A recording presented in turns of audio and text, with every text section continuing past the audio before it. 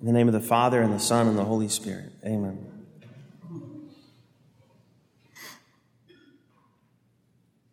Are you envious because I am generous? The last will be first, and the first will be last. Yesterday, Father Stanley Rother was beatified in Oklahoma City. He was born in 1935, grew up on a farm, had the usual life of a kid in Oklahoma, went to school, did his work at school, came home, and then brought the cows into the barn, milked the cows, separated the milk from the fat, sat down for dinner, prayed the rosary with his family, and went to bed. When he was finishing high school, everyone expected him to stay home, marry a pretty girl, and be a farmer like his dad. Instead, he entered the seminary. To the surprise of quite a number of people, because he seemed rather ordinary. And to the seminary faculty, he seemed rather ordinary as well. He failed enough Latin exams that eventually they told him to go home.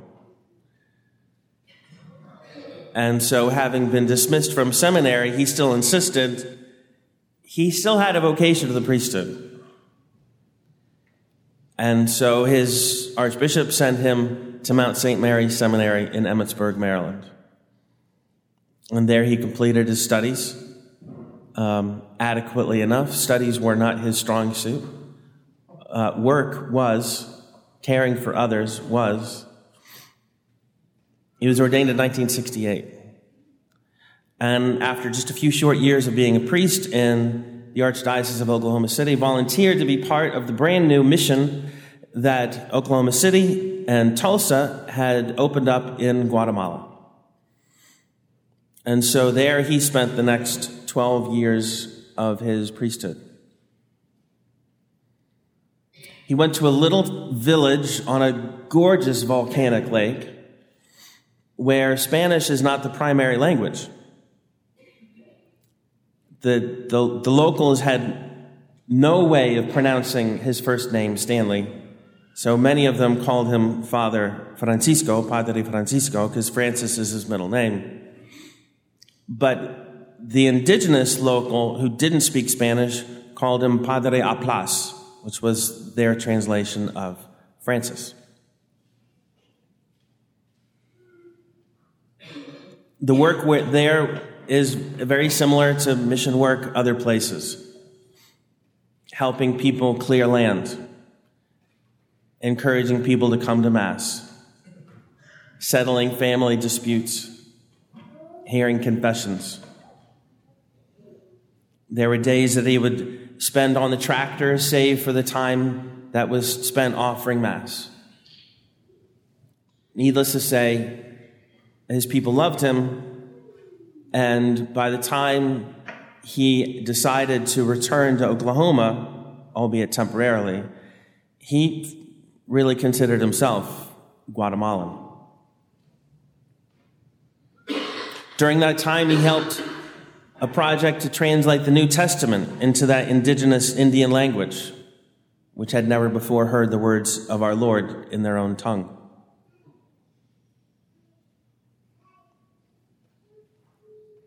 The reason for his return back to Oklahoma was the growing civil war, creating not only unrest in general in Guatemala, but also persecution and the murdering of priests. It began in earnest in 1980. And in the correspondence between him and his bishop and Father Stanley and his friends and family back home, he very clearly understood what was happening. There were a variety of guerrilla groups that were working in the area, and he was very much opposed to those who were hell-bent on conflict with the government. Still, he helped his people. When the Guatemalan army came into his village to set up a garrison, and held a meeting of all the town leaders explaining their presence there for the purpose of protecting the people, he raised his hand and asked, if their purpose is here to protect my people, why are my people disappearing?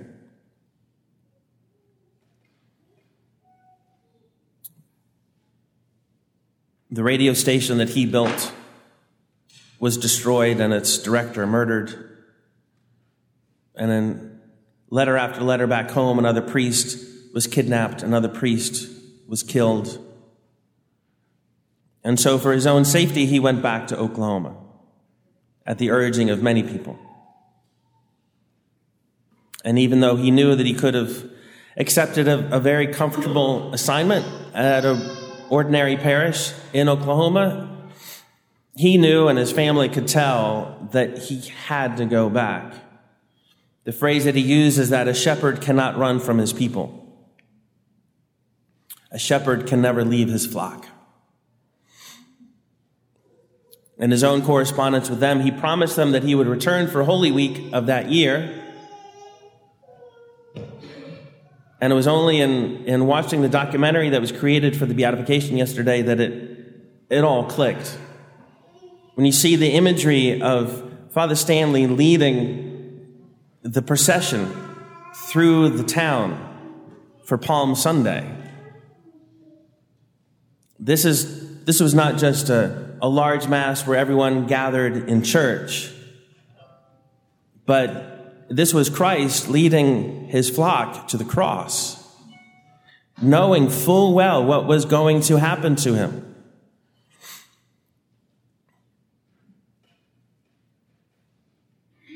By July of that year, he had already taken precautions, changed the locks on all the church properties, and was already sleeping in different locations, knowing that he was still on the hit list that had prompted him to go back to Oklahoma earlier in the year. He told his people several times that there is no way they are going to be able to kidnap him alive. And he also told them that if they kill me, light the Easter candle and sing the Easter songs. And so it was late in the night, July 27, when one of his workers came to where he was sleeping and said, "Father, they have come for you." Those who found his body later could tell from the condition of his knuckles that he had, in fact, fought those who wanted to kidnap him. And so they just simply shot him twice and ran away.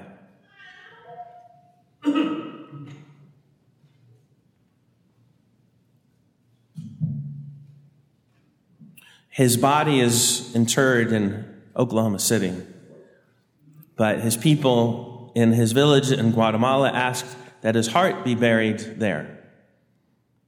And so he has two tombs, and now two places where he is venerated as Blessed Stanley Rother, the first American martyr, to be officially added to the list of the blesseds and saints who are venerated at the altar.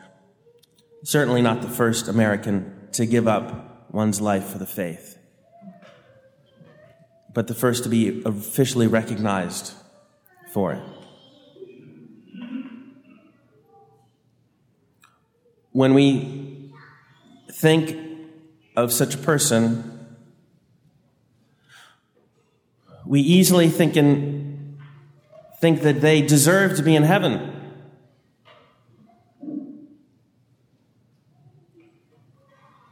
We think of how much closer to God, how much holier they are than we are. Remember that holiness is the presence of God. Holiness is God's accomplishment in us. Forgiveness of sins and salvation has been won, purchased for us by the blood of the Lamb. It's nothing we claim to deserve.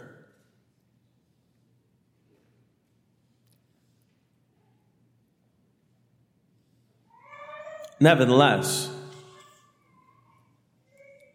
as much as we then offer up thanks and gratitude to God, not just for redemption in general and our own redemption and the salvation that Christ offers us and the salvation that has been accepted by his most heroic of servants,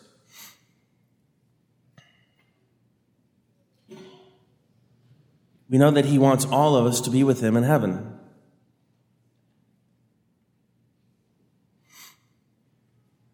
And so Christ asks you, are you envious because I am generous?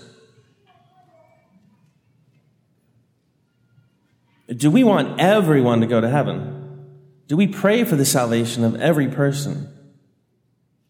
Do we rejoice at the conversion of those who, after a long life of disobeying God and hurting others, repent of their sins? St. Thomas Aquinas describes envy as a kind of sorrow.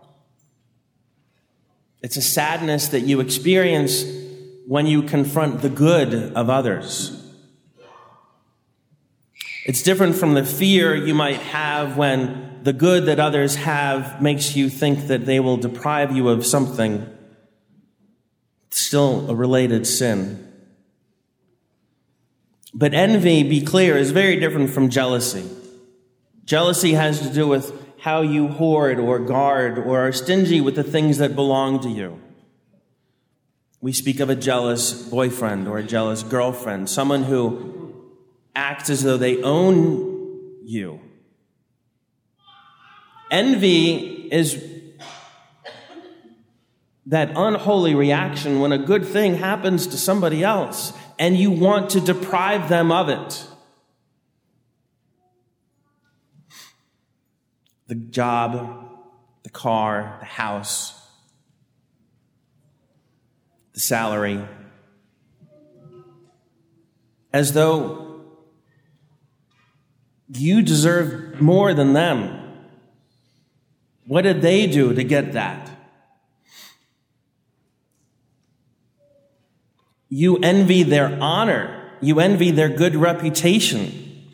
You envy how much people praise them and are tempted to let people know what they don't know so that they don't think so highly of that person whom you envy. This is sheer wickedness. It means we do not love the other. And Christ died for everyone's salvation and commands us to love one another. To love one another as he has loved us, which is to love us and to offer his life for us even when we were still sinners.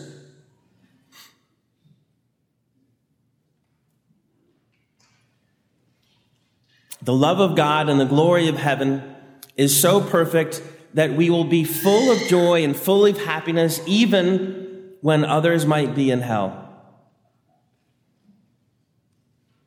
Even perhaps those we loved on earth. It is almost impossible for us to imagine the perfect glory of heaven. As we begin to imagine it and experience bit by bit, taste by taste at this altar, pray not only that you barely get there, but that others as well. That everyone repents of their sins. And that whether it be at the noon hour or the 3rd hour or at the 5th hour or at the 23rd hour, stops running away from their shepherd. In the name of the Father and the Son and the Holy Spirit.